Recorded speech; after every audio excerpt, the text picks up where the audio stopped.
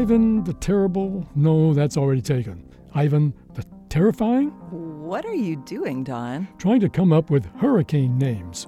Meteorologists always pick names such as Henry or Amanda or Jenny. Hurricanes are big, damaging storms. Any storm that produces 100-mile-per-hour winds, uproots trees, and demolishes beachfront houses needs a tougher name like Skeletor or something.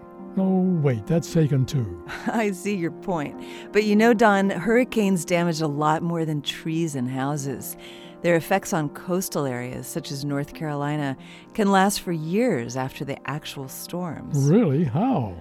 Environmental scientists at the University of North Carolina studied the effects of relatively low-power storms, such as Hurricane Fran that hit North Carolina in 1996 and Floyd in 1999.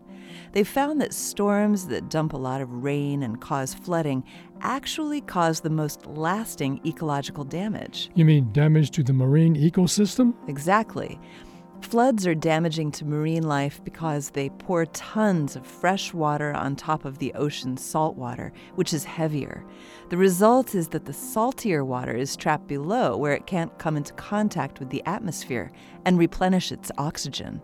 So before long, the bottom water runs out of oxygen, which harms the fish and shellfish that live there. Does the water eventually mix and become re-oxygenated? Yes, eventually. But for a few years after a hurricane, fish and shellfish are vulnerable, which makes them even more vulnerable to pollution and overfishing. This moment of science comes from Indiana University.